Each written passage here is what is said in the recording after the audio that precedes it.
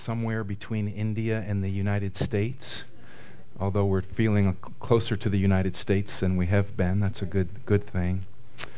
And I'm really encouraged by what the Lord is doing. You know, sometimes you have to get out of your own world, your own circumstances, and your own routines to gain perspective. And I feel like on this trip, for me personally, that happened. I was able to see things from a different angle, and it really helped me, really encouraged me. One thing that I saw was just the beauty of this place here. I know I've said it many times already today, but how grateful we are to belong to a congregation like this congregation. Many of your faces would come up before me at different times, and as a pastor, knowing I had zero worries about this place. Zero. I mean, there's always a care that goes with the pastor's heart, caring for you all and thinking of you all and so on, but zero worries, just knowing that the word was being preached and there were faithful people standing their watch, and just all the pieces that are required for a church to exist and be healthy. I knew they were in place, and I knew people were current and counted for, even though the attendance tends to drop when pastors travel.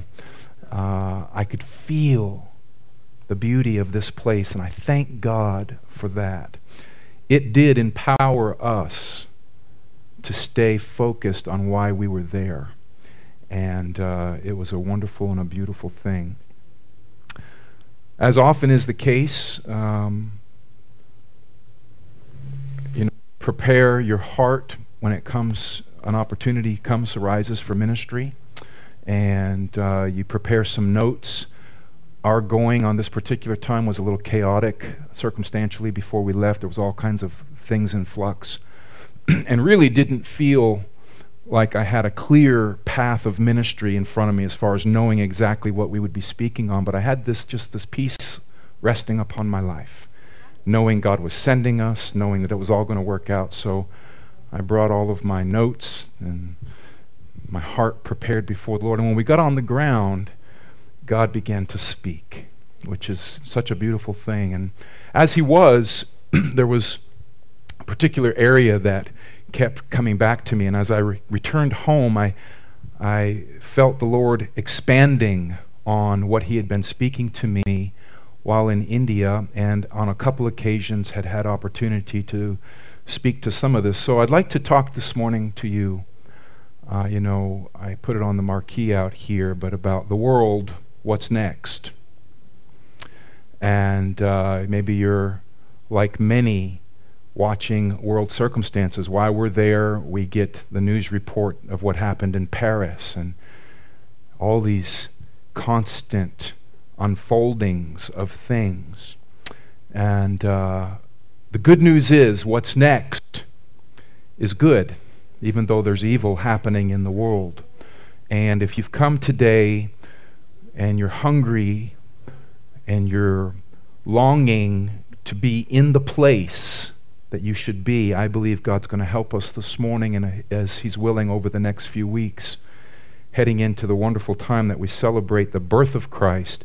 Love the verse that was quoted this morning. Unto us a child is born. Thank God for the child Jesus, but unto us a son is given. A son. And on that son, the government will rest. You want to know what's coming? The government of God. The kingdom of God. That's what's getting ready to happen. But I want you, if you will, just to turn with me to the book of Revelation. We're going to just come right out the gate, Revelations 1 and 1. And I just want to lay a few pieces on the table that, with the help of the Holy Spirit, we can begin building upon for end things, or things related to the end. Now, when you use the word end, a lot of people go into depression, But let me just help you here a little bit today. We're not talking about the end of all things. We're talking about the end of current things. We're talking about the end of this current system, this current age, this current world as it is. It has an end, and actually that's good news. because the path it's on and all that it's developing and forming right now is really in a very destructive, harmful flow, and God's got an end to that, and He's going to set up something much greater. So when we're talking about the end, Jesus says, lift up your eyes, because this is the glorious appearing of God's kingdom and God's authority in the earth. We shouldn't be like others who have no hope. So Revelations chapter 1. Holy Spirit, we thank you today for your presence and your ability, your ministry to teach and help us understand. We acknowledge today we all need your help. And so would you come and now take your words, fit them to our lives in this generation, we pray in Jesus' name. Amen. Revelations chapter 1. So the book of Revelation is a book of end things. It's a book about the end of this age. And it's a very important book, though it is, covered in all kinds of symbolism and all kinds of imagery, and a lot of people get a little spooked out by that. They don't know what to do with it. There's a lot of misinterpretation that goes on because of all of this imagery and such. But I believe that God is so willing, the author of the book is willing to help us understand the book as it relates to us in our generation. So Revelations chapter 1 starts off with an important thought. It says, this is the revelation of Jesus Christ, which God gave him. So God the Father gave God the Son, the Lord Jesus, a revelation to show his servants the things that must soon take place. So verse 1, chapter 1, this is the revelation that God the Father gave to God the Son about things that are about to happen. And the reason he gave it to the Son is so the Son could share it with us. Do you see that? It's pretty simple. It's the revelation that Jesus has. Now, I say that because today there are a lot of people having revelations about end time things. What's going to happen at the end of the age? Just Google it, and maybe you shouldn't Google it, But there's just so many people with so many opinions about what's going to happen at the end, right? And you got credible people, and some of which I'm sure are having some genuine insights. But in the midst of all that confusion, often, we have this revelation, the one true revelation, given by God the Father to God the Son concerning the end of the age. This is the revelation Jesus has had. Are you interested? It's nice to know the revelation that minister so-and-so had and leader so-and-so had, but this is the revelation Jesus had from the Father about how things would be at the end, and his purpose for giving the revelation was to show to his servants the things that must soon take place. Did you know God doesn't want any of us ignorant about what's happening and going to happen in the world? It is not his desire for us to be in the dark. He wants us in the light. Interesting thing that I see when I read that is that if we want to know the facts about the end of the age, we're going to have to get them from Jesus via the Holy Spirit and his word.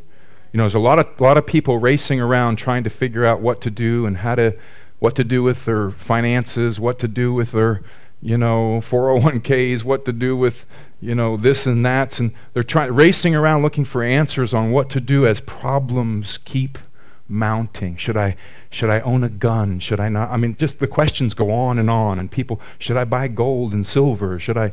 On and on and on. If you want to know what to do at the end of the age, there's one person who's got the answers. He received it from the Father, Jesus the Son, and he's willing to share it. That's the point here to this verse 1. He received this to share it. So we can't, many times we want the information without the relationship. We want the information without the relationship. But God is saying, if you really want to know, here's how you'll know. This is eternal life, that you might know him, the Son. That's what it's really ultimately all about. And so as the squeeze is on, as troubles increase, clearly the book of Revelation, if you read it through, it paints a lot of world problems. There's a lot of problems prophesied that are coming. They're already here on the earth. But as the squeeze happens, I believe it's the catalyst for bringing us where we're supposed to be anyways, which is into a totally dependent relationship with the Lord Jesus Christ. That we'll be able to say, as he did, we can of our own selves do nothing. So, this idea of God the Father speaking to the Son in order to speak to us is further highlighted in the book of Hebrews. I'm just giving a few initial verses here, so just kind of hang with me. Hebrews chapter 1 and verse 1 and 2. Long ago, at many times and in many ways, God spoke to our fathers by the prophets. But in these last days, there's that idea, in these last days, he has spoken to us by his Son, whom he appointed heir of all things, through whom also he created the world. You know, there's nothing that goes on in this world that Jesus doesn't have a pulse on and his eye on. Yeah. It was such an interesting thing while we were on this trip. I was navigating certain sensitive issues while we were there. And, you know, a little trying to be wise concerning those in the country who might look at what we were doing as a threat. Okay, so I'm aware of all this stuff. And one day I was just thinking about it, and the Lord said, he says, I'm watching you a lot more than they're watching you. Amen. I said, well, that's pretty cool. You know, I was concerned about people that might be watching and certain things, you know, and the Lord says, I've got my eye on you more than they do. I was like, that's cool. God has his eye on us. And if God is watching us, and God, you know, he's got his eye on everything. And if we're under his hand, in his will, there is no need for fear of anything that the world can roll out our way. So in these last days, God has spoken to us by his Son. He's appointed him heir of all things, the very one who created the world. He's speaking to his church first. This is some interesting stuff. I'm just giving you some ideas to get your head around here because I think this is important. You know, you want to know who God is speaking to right now. He's not just speaking to the world, you know, he's not out there just right now. You want to know what the Lord is doing. I'm convinced he's speaking to his church and preparing his church to be what the church is supposed to be at the end of the age, which is not a group hiding in caves somewhere, protecting their few assets. That is not God's view of the church at the end of the age. God sees a glorious church, a church that's without spot or wrinkle, who's a triumphant church, who is a witness in the midst of the darkness that the world is encountering. A witness in the midst of it all. And that's what I believe God is actually raising up. You know, the most important focal point in this hour is not Syria and Russia. It's not Iran. From heaven's perspective, I submit this to you. Take it, do whatever you want with it. You know, we're down here on an earthly plane looking at all the world events, and we're going, okay, the most important things happening right now are right there and right there. Let me tell you, I believe the most important thing right now, the focal point of heaven, is on the church to hear and receive her mandate from the Lord. God is readying a people. Now, that doesn't mean what's going on in the world doesn't have significance. I'm not saying any of that stuff doesn't matter. None of that. I'm just saying, for me, the most important focal point right now of heaven on the timeline of God is related to the church and her response to the call of God to be the church in this generation. God wants us ready because our bridegroom is coming. He also wants us about his business when he returns. So the book of Revelation, the book of end things, starts off with letters to the churches. Not letters to the world, letters to the churches. Before the book ever gets into all the end time woes and difficulties, God wants the church to know her place and to have a proper perspective. These letters come to 7 churches, literal physical churches in the time of Christ that were in Asia Minor, which is modern Turkey today. And the letters come to encourage, to bring truth, and to give opportunities to change and get things right. Okay? So, if you're with me, right now, you want to know what's next in the world. Well, to know what's next, it's good to know what is current. And what's current is God is speaking all over the world. Just came back from the other side of the planet, hearing the Spirit of God saying the same thing. God is speaking all over the world to his church to come and take her rightful place. The invitation is out, and God is wooing and drawing and calling people so that we can be in place, empowered, and ready to represent the Lord in the hour of his coming. It's nice to talk about the other things. It's nice to consider them and to try to see the end of the matter. And God's going to help us do that, but I'm believing that the most important thing is to say, God, what are you telling me right now as it relates to what's about to come? So the letters to the churches. Years ago I taught through them. Maybe you were here. We went through all 7 churches. And we asked ourselves, which one are we? You know?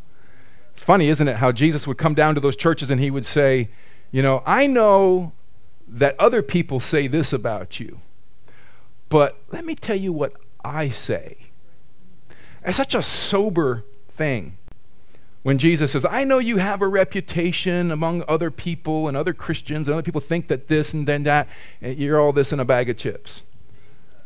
But let me tell you what I say about you. And one of the things that we, I think, came away from that study with, I know I did, was the idea that the only opinion that really matters is Jesus' opinion. At the end of the day, it's only his opinion that counts. And so one of the things we should be asking is, God, what do you say about my personal life? What do you say about this congregation? What do you have to say about the church in America? What, you can broaden that lens as wide as you want. But the point is, what does heaven have to say? So for me, there is a season right now. I had this, some of you are going to think I'm a kook when I share this, but I'm going to do it anyways. I had a series of strange dreams last night, and I'm asking myself, is this malaria medicine? Or is this like heaven trying to talk to me or whatever? And some of them, I feel like the Lord was in them, but there was this one really weird detail. And you think, okay, you have lost it, Pastor. But in this dream, we were getting away from some people. And it was almost like Alice in Wonderland. The way out, a clothes dryer. You open the door. I know you say, that's malaria, Pastor. That's malaria medicine. Okay, a clothes dryer. And I had to crawl through this dryer, which gave way to a washing machine. And then there was some hatch that went out, and you could escape that way. And I'm thinking, I woke up and I thought, that is just goofy. What? That is just weird. And while we're worshiping today, this thought came to me. Now, I just give it to you so you can say what a funny pastor you have. But the thought to me that came to me was the way out is through the process of being cleaned. Amen. The way out. Will you let God clean you? Looking for a way out, looking for an escape. Now, I know that sounds strange and silly, and if I didn't have prophets in the Bible who did really bizarre things, I wouldn't even mention it. But it rang true in my spirit, whether you like the picture or not. There is a process right now underway in the church, and it is a process of cleaning. It is a process, we sang about it, about the holiness of God. It's a process where the Holy Spirit is wanting to know if we're going to go His way, strange as it may seem, to actually get where He wants us to be. I say that because I believe the church is hearing, or should be hearing, a call from heaven. Are you willing to walk with me? Let me purge you. Let me cleanse you. Let me deal with your life. And if you are, I'm going to count you worthy at the end of the age. I'll take time later to get into some of that stuff. So you got these letters, they come to the churches, they give perspective. Here's what I say about where you are. God, give us a heart. Give us a heart, Lord, that really wants to know. A genuine heart that's interested to know what heaven has to say about where we are. What is heaven speaking to us in this hour? So John, who's watching this vision, he's receiving this dictation from the angel. In chapter 4 of this book, so chapters 2 and 3, the book of Revelation, you've got the letters to the churches. Not going to take time today to go through those. But in chapter 4, it says this, John, in Revelations 1 and 4, chapter 4 and verse 1, "After this I looked, and behold, a door standing open in heaven. And the first voice which I heard speaking to me like a trumpet said, 'Come up here, and I will show you what must take place after this.' And at once I was in the Spirit, and behold, a throne stood in heaven, with one seated on the throne. And he who sat there had the appearance of jasper and carnelian, and around the throne was a rainbow that had the appearance of an emerald. And around the throne were 24 thrones or seats, and seated on those thrones or seats were 24 elders, clothed in white garments with golden crowns on their heads." So here, the churches have been spoken to, and now John, God's getting ready to show John what's about to happen in the world. Okay? Anybody interested to know what's going to happen in the world? God, what's going to happen? And God's way of showing John is there's a door that's open, and He says to him, "John, come up here." You're not going to get a revelation about what's going to happen in the world by watching CNN and Fox News. Thank God, I like to watch the news, I'm interested in what's going on. But that's not where we're going to get the revelation and the information we need about the end of the age. And if you're using those sources as your means to figure it all out, you're going to be woefully disappointed and misguided. The revelation that God wants to give. I want to show you things to come. Yes, Lord, I want to know. And then He says, "Come up here." And John says, "Immediately I was in the Spirit. And the first thing I saw was a throne and one sitting on the throne." Now, do you want to know what's going to happen, what the future holds? You want to know what the future's about? The very first thing, because He says, "Come up here, I'm going to show you things to come." The very first thing He shows him is a throne. You want to know what's going to come? The throne. You want to know what the end's going to look like? The throne. You want to know what it's all going to look like and when it's all said and done? The throne. The throne, the throne, the throne. He says, "John, I want your heart so settled and anchored at the end of the age, because yes, it's true, I'm going to show you all kinds of troubles down on the earth, but I want you to know, John, I am seated on my throne. And men and the devil are not in charge of the end of the age." That's an absolute, emphatic fact in the Scripture. I know it's been spoken before, but I'll just say it while I'm here. John sees the book with the seals, the 7 seals that contain all the detail about the end of the age. And there's no one found worthy to open the seals of the book. No one is found worthy. And John begins weeping because that's got all the detail. That's got the strategy. That tells me what I'm supposed to do. That's everything I need to know. And there's nobody to open it. And the angel says to him, don't weep, because there's one who's found worthy. And he said he saw a lamb slain from the foundation of the world. He saw Jesus. Jesus, he has been found worthy to open the seals of the book. Jesus has. So that said, when the seals start opening and you start seeing all the troubles that come behind each seal, it's not the devil opening the seals. That's what the scripture just finished saying. It's Jesus who's been found worthy to open the seals. Now, I know many of you know this already, but it's a good reminder. The devil's not in charge of world events. Jesus, the one found worthy, is in charge of all that will happen. If he doesn't allow it, and that doesn't mean he's the author of the evil, but it means he's in charge of when things and how things are allowed to roll out on history. And if you don't have, and I don't have a vision for the greatness of God, we'll be moved by fear. You know, the Bible says, Jesus himself speaking said, men's hearts will fail them because of fear of the things that are coming upon the earth. You're going to be led by fear, or you're going to be led by a revelation of the throne of God. God is in charge. God is the ultimate and the absolute. Jesus said, you have no power over me, Pilate, except it were given to you from above. You don't have power over me. And yet here he was getting ready to crucify him, but Jesus said, you're thinking yourself way bigger than you should. You don't have that kind of power.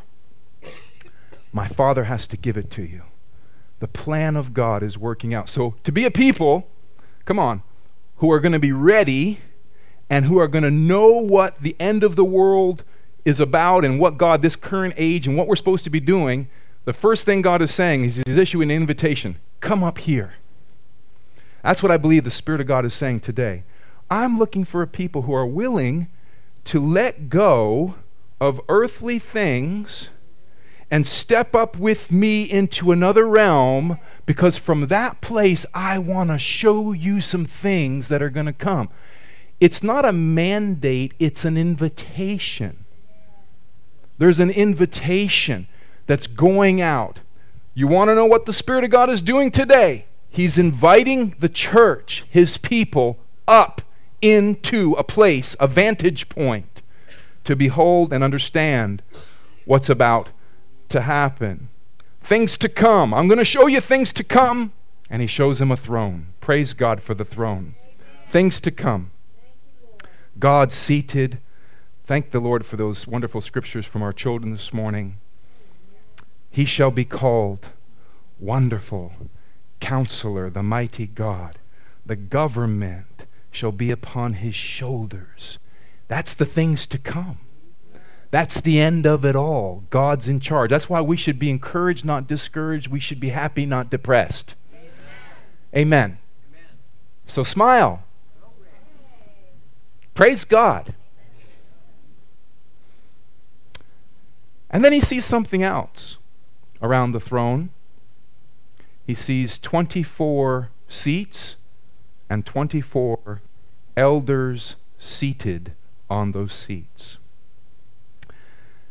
Again, as you're looking at this book, you cannot escape the fact that there's imagery, prophetic imagery here. And I know that, again, people can get all squirrely with their interpretations of what these images mean. But God chose to write the book with the imagery, not me.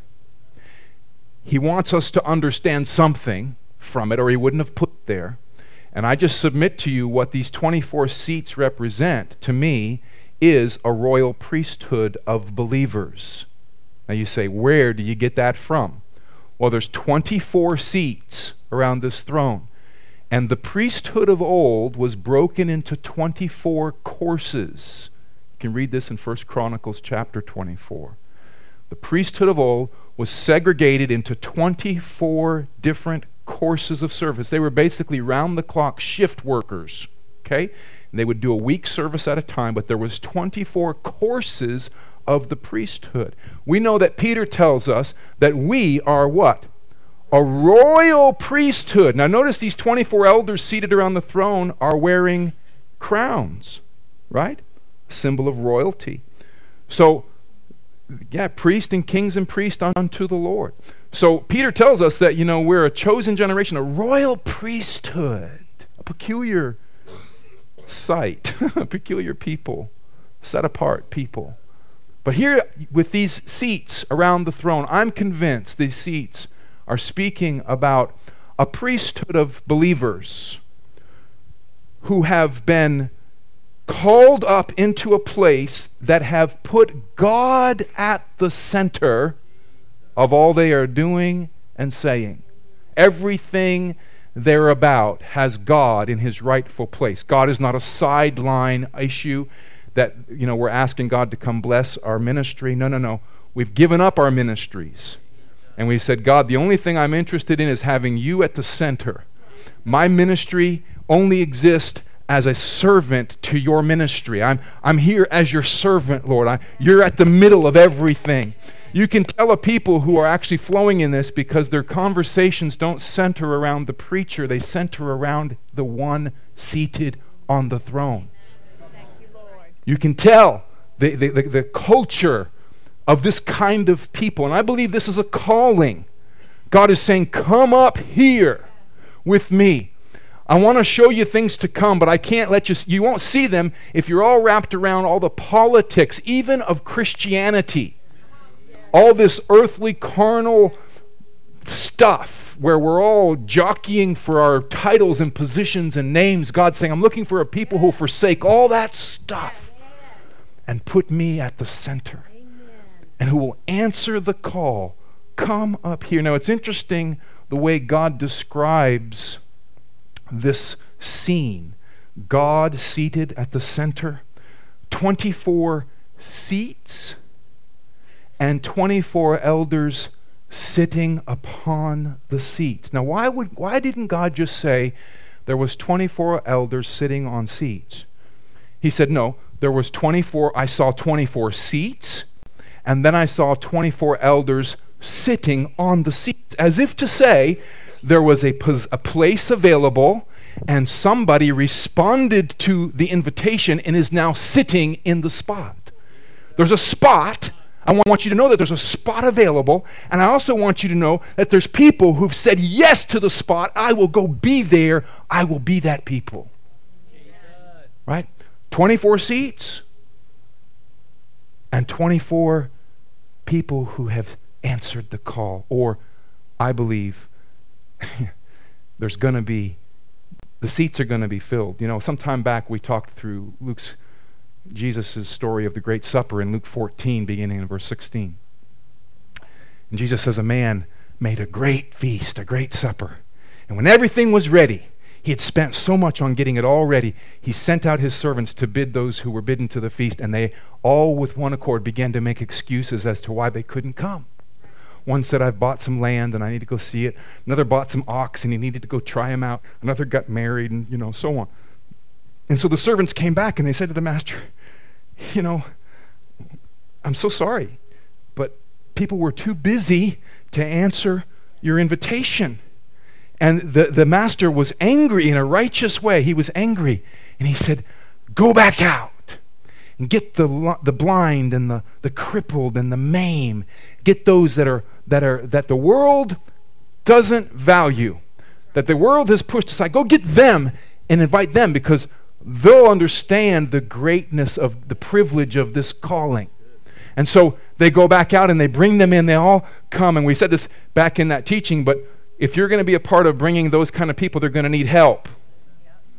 They're blind. They're crippled. They don't just come. We want people to join our churches that are financially stable. Come on, talk to me. No personality issues at all. They're just a sweet to be around. There ain't no problems anywhere. But guess what? They're not coming. Why? Because they're so successful I don't have a need. But I'm telling you right now, there are 24 seats waiting to be filled by a people who see their need. And even after that first group comes, when he goes out to the crippled and the halt and the maimed, and they come in, there was still room. And he says, now I want you to go even lower yet. What would lower yet look like to you? You. Well, that's a good answer, brother. Amen. This isn't for the elite. It's not for the brilliant, Thank God, not many wise. There are those who are wise. Not many noble. There are a few noble people, who that come. But the tendency is, when we've got it all together in this world, we don't tend to be responders to the call of God. When we're aware of our needs and our brokenness and our utter depravity, really, without the grace of God, we tend to be more of a responder to the things of the Lord. So he says, I want you to go out there into the highways and the hedges, and whosoever will, come. Come. Why? Because my house is going to be filled. So I kind of had this insight in my own life that there's a seat, metaphorically speaking, around the throne of God with my name on it. And I've decided to not let somebody else sit on my seat. It's got my name on it. It's the one God ordained for me. It's not guaranteed I'll be there. That's how I see it. I think there's an invitation. And God wants to know what I'm going to do. Every person must personally weigh in on this invitation. You can't get in on your mama's faith, your grandpa's faith. Doesn't work that way. There comes a point where you must weigh in and say, you know what? I'm going to answer that call to come up into a different place with God and be seated around Him instead of asking God to build around me. God, just come and meet my needs. God, would you set up your kingdom around me? God says, how about you set up your kingdom around mine? And you'll find that my kingdom has a lot more to offer than yours. The royal priesthood positioned there.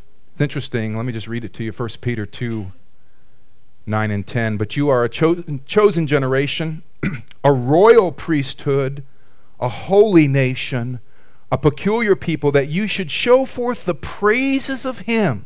You want to know what's going on around the throne?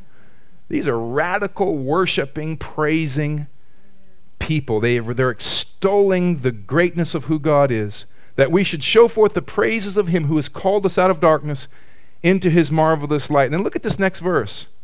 Which in time past were not a people, but are now the people of God, which had not obtained mercy, but now have obtained mercy.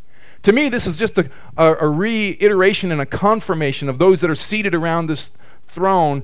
It's not a bunch of got it all together people. This is the good news of the gospel. That means you're in, I'm in. We're all invited here, 24 seats and 24 elders. Oh my gosh, they're all so spiritual. Not so. 24 elders, 24 seats. Like in the story of the Great Supper, the halt, the blind, the maimed, who simply said, with you I will go. Not like I can bring you all of my accomplishments, God. What I bring you is my brokenness, that you might receive glory through the contrast of my nothingness.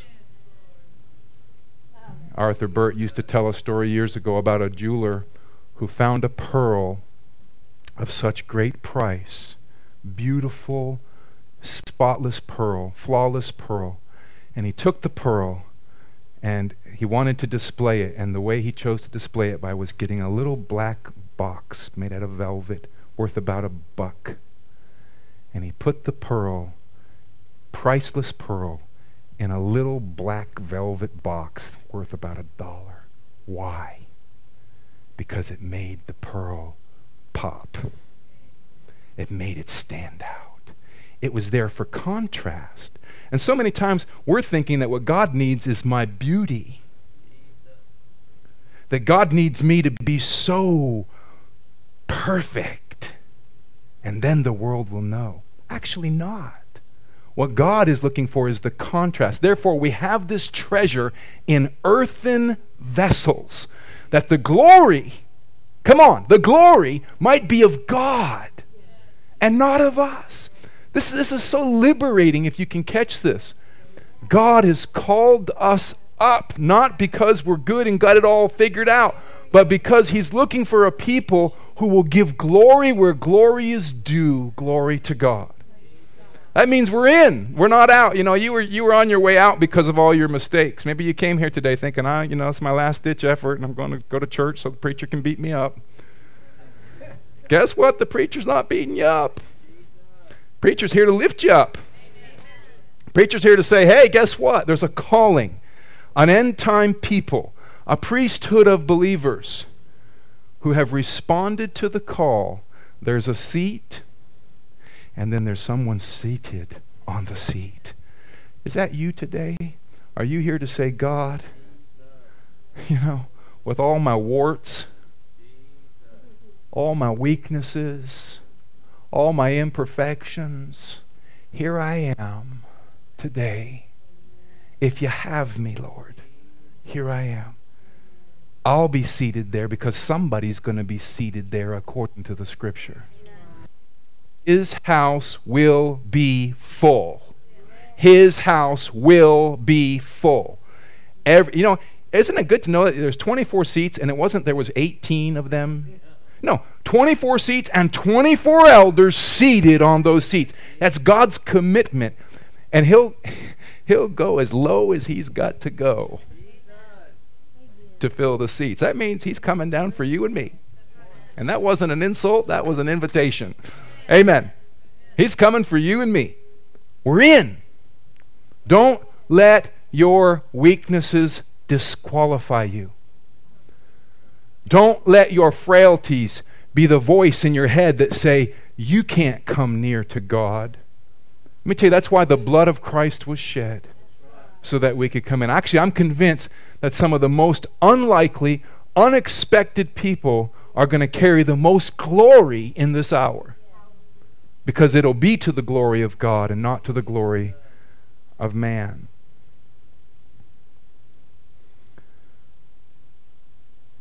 Come up here.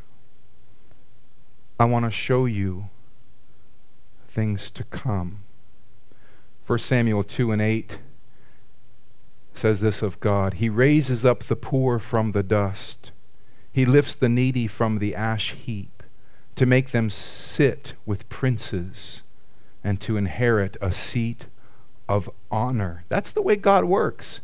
He takes the poor from the dust and He lifts the needy from the ash heap and He makes them sit with princes and inherit a seat of honor. Glory to God. So we who were not a people are now considered the people of God. We who had not obtained mercy have now obtained mercy. So chapter 4 is where we've been looking. John, come up here. I want to show you things to come. But chapter 4 is preceded by chapter 3, right? And in chapter 3, we already said it, Jesus is addressing the churches. And the last church in chapter 3 that He finished up with, because that really kind of segues into chapter 4, the last church He's dealing with is the Laodicean church. Many think that that's a picture of the end age church. Now, some people break that up differently, but the reason they say that is because that church, if you remember, is the one that says, we are rich and have need of nothing. Very self-reliant, very self-confident. If nothing else, people would say that's the church of the West, okay, our culture here in America and such. And they have need of nothing. And Jesus, in His straightforward style, is telling them, listen, you think you got it together, but you're blind and miserable and naked and poor. And I counsel you to buy of me gold that's been, tried in the fire and so on. Then in verse 19, chapter 3, verse 19, He says, those whom I love, I reprove and discipline. So be zealous and repent. Basically, he says, listen, if I'm correcting you in an area or if I'm moving on your life in a certain area, he says, it's good news. Because I only do this to people I love. This isn't for people that I'm not thinking about. This is for people I love. So if you're feeling my hand on your life and I'm steering you in some areas, he says, take heart, be zealous, and repent, knowing that I'm working with you and I'm helping you this thing. And then he says, behold, I stand at the door and knock. And if anyone, say anyone with me, if anyone hears my voice and opens the door, I will come into him and eat with him and he with me. The one who overcomes, I will grant him to sit with me on my throne, as I also overcame and sat down with my Father on his throne. He who has an ear, let him hear what the Spirit says to the churches. Now notice this. He's saying, I'm in the business right now of helping my church throughout the earth gain a proper perspective of her condition. So you want to know the Spirit of God right now is moving among the churches. And it's easy to point to ones overseas, but let's talk about us. God's moving among us for love's sake. Isn't it good to know he's not mad at us, but he actually loves us so much that he's willing to correct where needed and encourage where needed, and whatever we have need of, he's giving us reality. Here's reality concerning your condition. And then he says, listen, I'm standing and I'm knocking. If somebody will open up, anybody will open up to me, here's my promise. I will come in and I will sup with you. I'll dine with you and you with me. And then the very next thought, and he that overcomes. I'm convinced of this, that I'm never going to overcome if I don't open the door to my heart. I'm never going to overcome if I don't first open the door and then I let him in. Maybe you're here today. Please just hear it this way. Maybe you're here today and God is simply knocking at your heart. Just knocking. Wanting to know if you will open the door and let him in. He knows you can't make it on your own. He knows you can't do it on your own. That's why he's come knocking. I'm here to help you. I know you're a mess. I know you're struggling. I know you've got addictions. I know you've got all these issues rushing around in your family. I know God knows it all. And he says, that's why I'm here. I'm here knocking at your door. And if you'll open to me, guess what I'm going to do? I'm going to come and I'm going to sup with you. I'm going to feed and eat, and I'm going to help you overcome. It all begins with letting him in. Just let him in. I find that we're afraid to open our door because we think he's going to see something he's not already seen. You got the wrong God. Telling you, God has seen he's seen behind the door, under the bed, he knows it all. In the closet, got it all. Nothing escapes. The eyes of the Lord are in every place, beholding the evil and the good. There is no hiding the eyes of him with whom we have to do. So he already knows you. That's kind of freeing after you get over the shock of it all. Right? And then he says, will you let me in? Because your only hope is if you open that door and let me in. And I'm going to come, not to beat you up, I'm going to come dine with you. Think of Peter after the resurrection. Miserable failure, denied the Lord 3 times, totally lost his position of greatness in his own thinking. And Jesus comes and he says, throw the net, guys, on the other side. They haven't caught any fish. You know the story. They catch a huge thing of fish. Peter jumps in the water and comes there, and Jesus has prepared a meal for dining. He wasn't saying, Peter, what are you doing, you lazy bum? Nothing. He actually prepared it, had a fire, had some fish, said, bring your fish, we're going to eat, we're going to dine together, because I want to heal your messed up heart. And I'm not about to condemn you and smush you down in your hour of failure.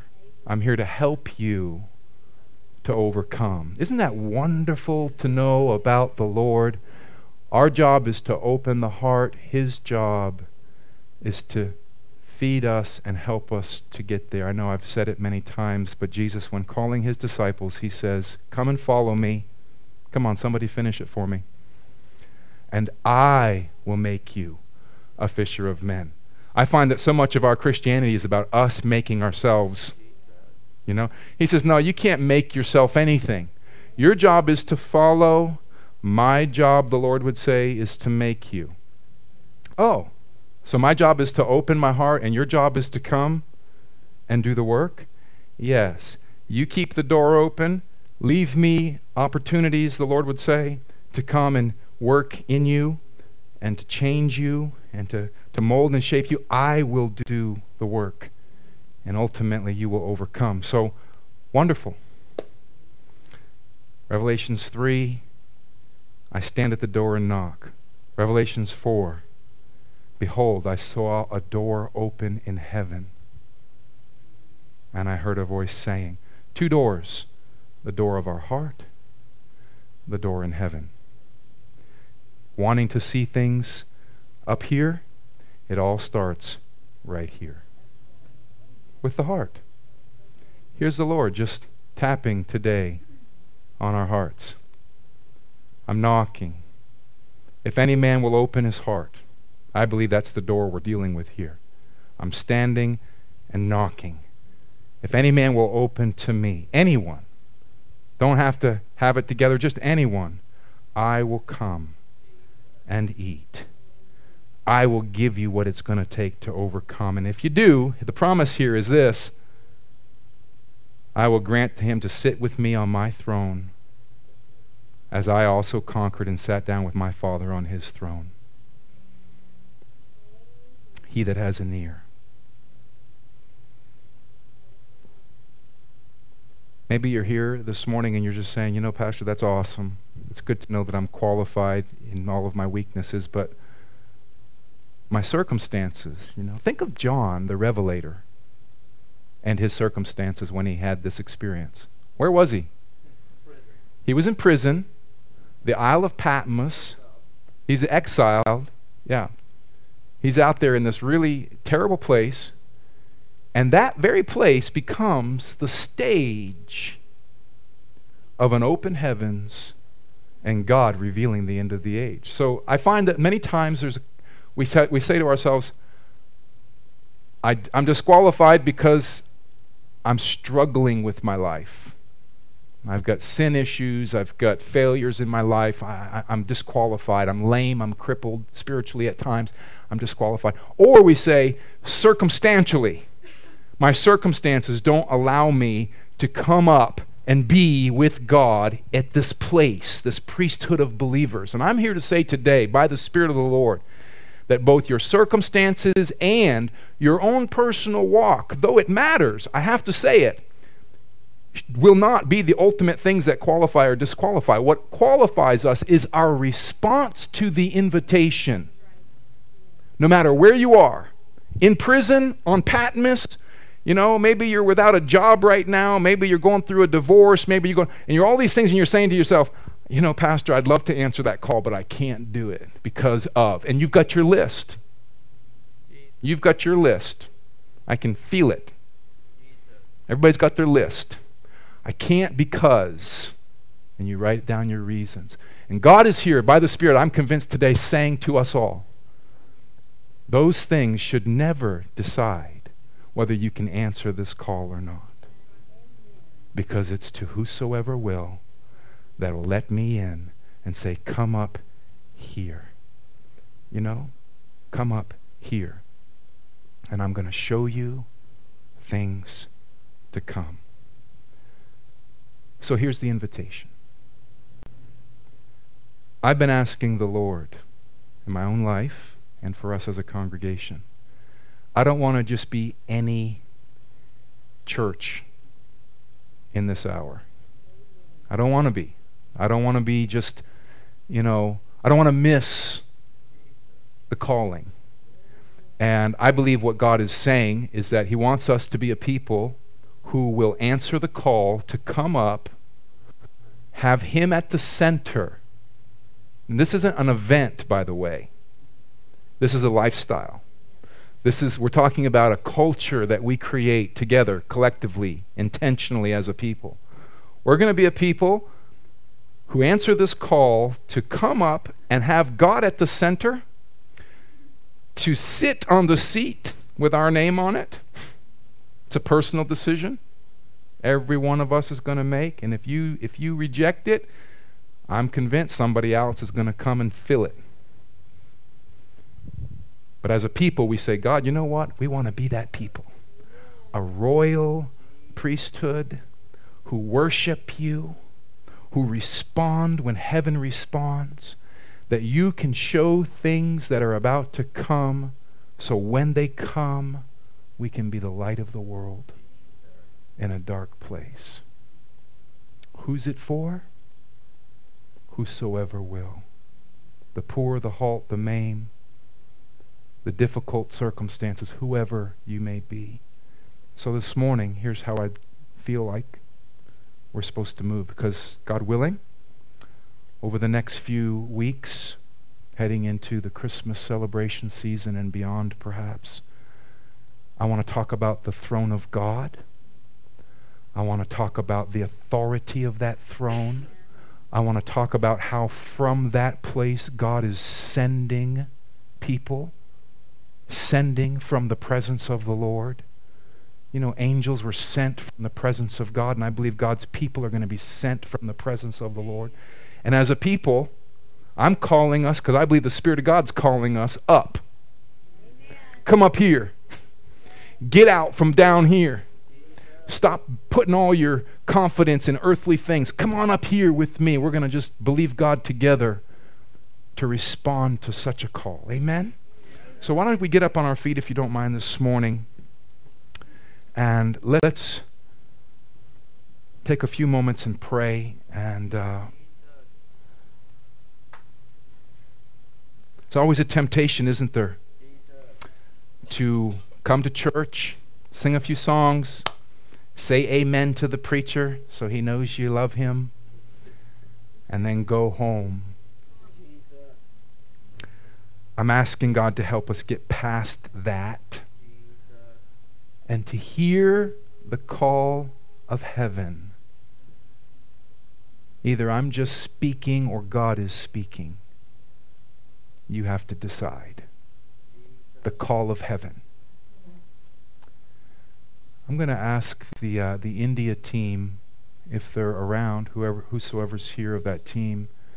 We're going to just hang out here and up here. And if you want prayer this morning as we gear up to go out of here in a bit, we're going to just be here to pray and just lay hands, because I feel like we're carrying something. Hate to not see it get handed off somewhere. Praise the Lord. Jennifer, would it be possible for you to play? Is that doable? Yeah, awesome. Father, I want to thank you right now for this beautiful congregation and for this time. God, I thank you for helping us to hear the call today. Lord, you've called us up.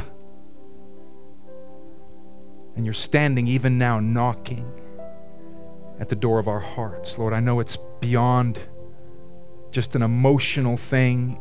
It's an invitation from you to us to join you where you are. Lord, your instruction to us was to pray that it would be on earth like it is in heaven. How can we have it if we've never been to heaven and seen and observed with you, Lord, if we've not answered the call? I'm asking right now, Holy Spirit, as you move in this congregation today, for the person who's been struggling with sin, who's disqualified themselves, God, I want to thank you today that your word is to that person today. For the person trapped in their circumstances this morning, no way out, Lord, like John, I want to thank you that that circumstance does not determine their ability to open the heart. Holy Spirit, right now, We just humble ourselves under your mighty hand. God, would you come and open our ears to hear the call? Lord, today I say to you personally, here's my heart, Lord. I open it to you. I invite you in.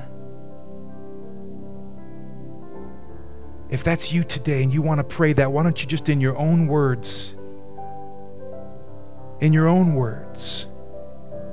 form a response to the Lord today. God, would you come? Come in, Lord, and sup and feed and meet us right where we are today. Lord, those that are discouraged and broken and just on the edge of giving up, God, we just lay it all at your feet today. We need help, Holy Spirit. We don't want to live down here, Lord, where all the world is scratching around for answers. We want to be that glorious church, seated with you, high above principalities and powers, to rule and to reign with you from above, not from beneath all these things. God, I thank you today. By your Spirit, come and woo us up, Father. Here we are, Jesus. Here we are, Lord.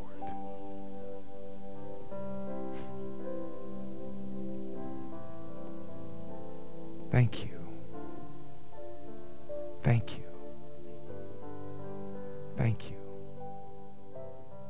Thank you, Holy Spirit.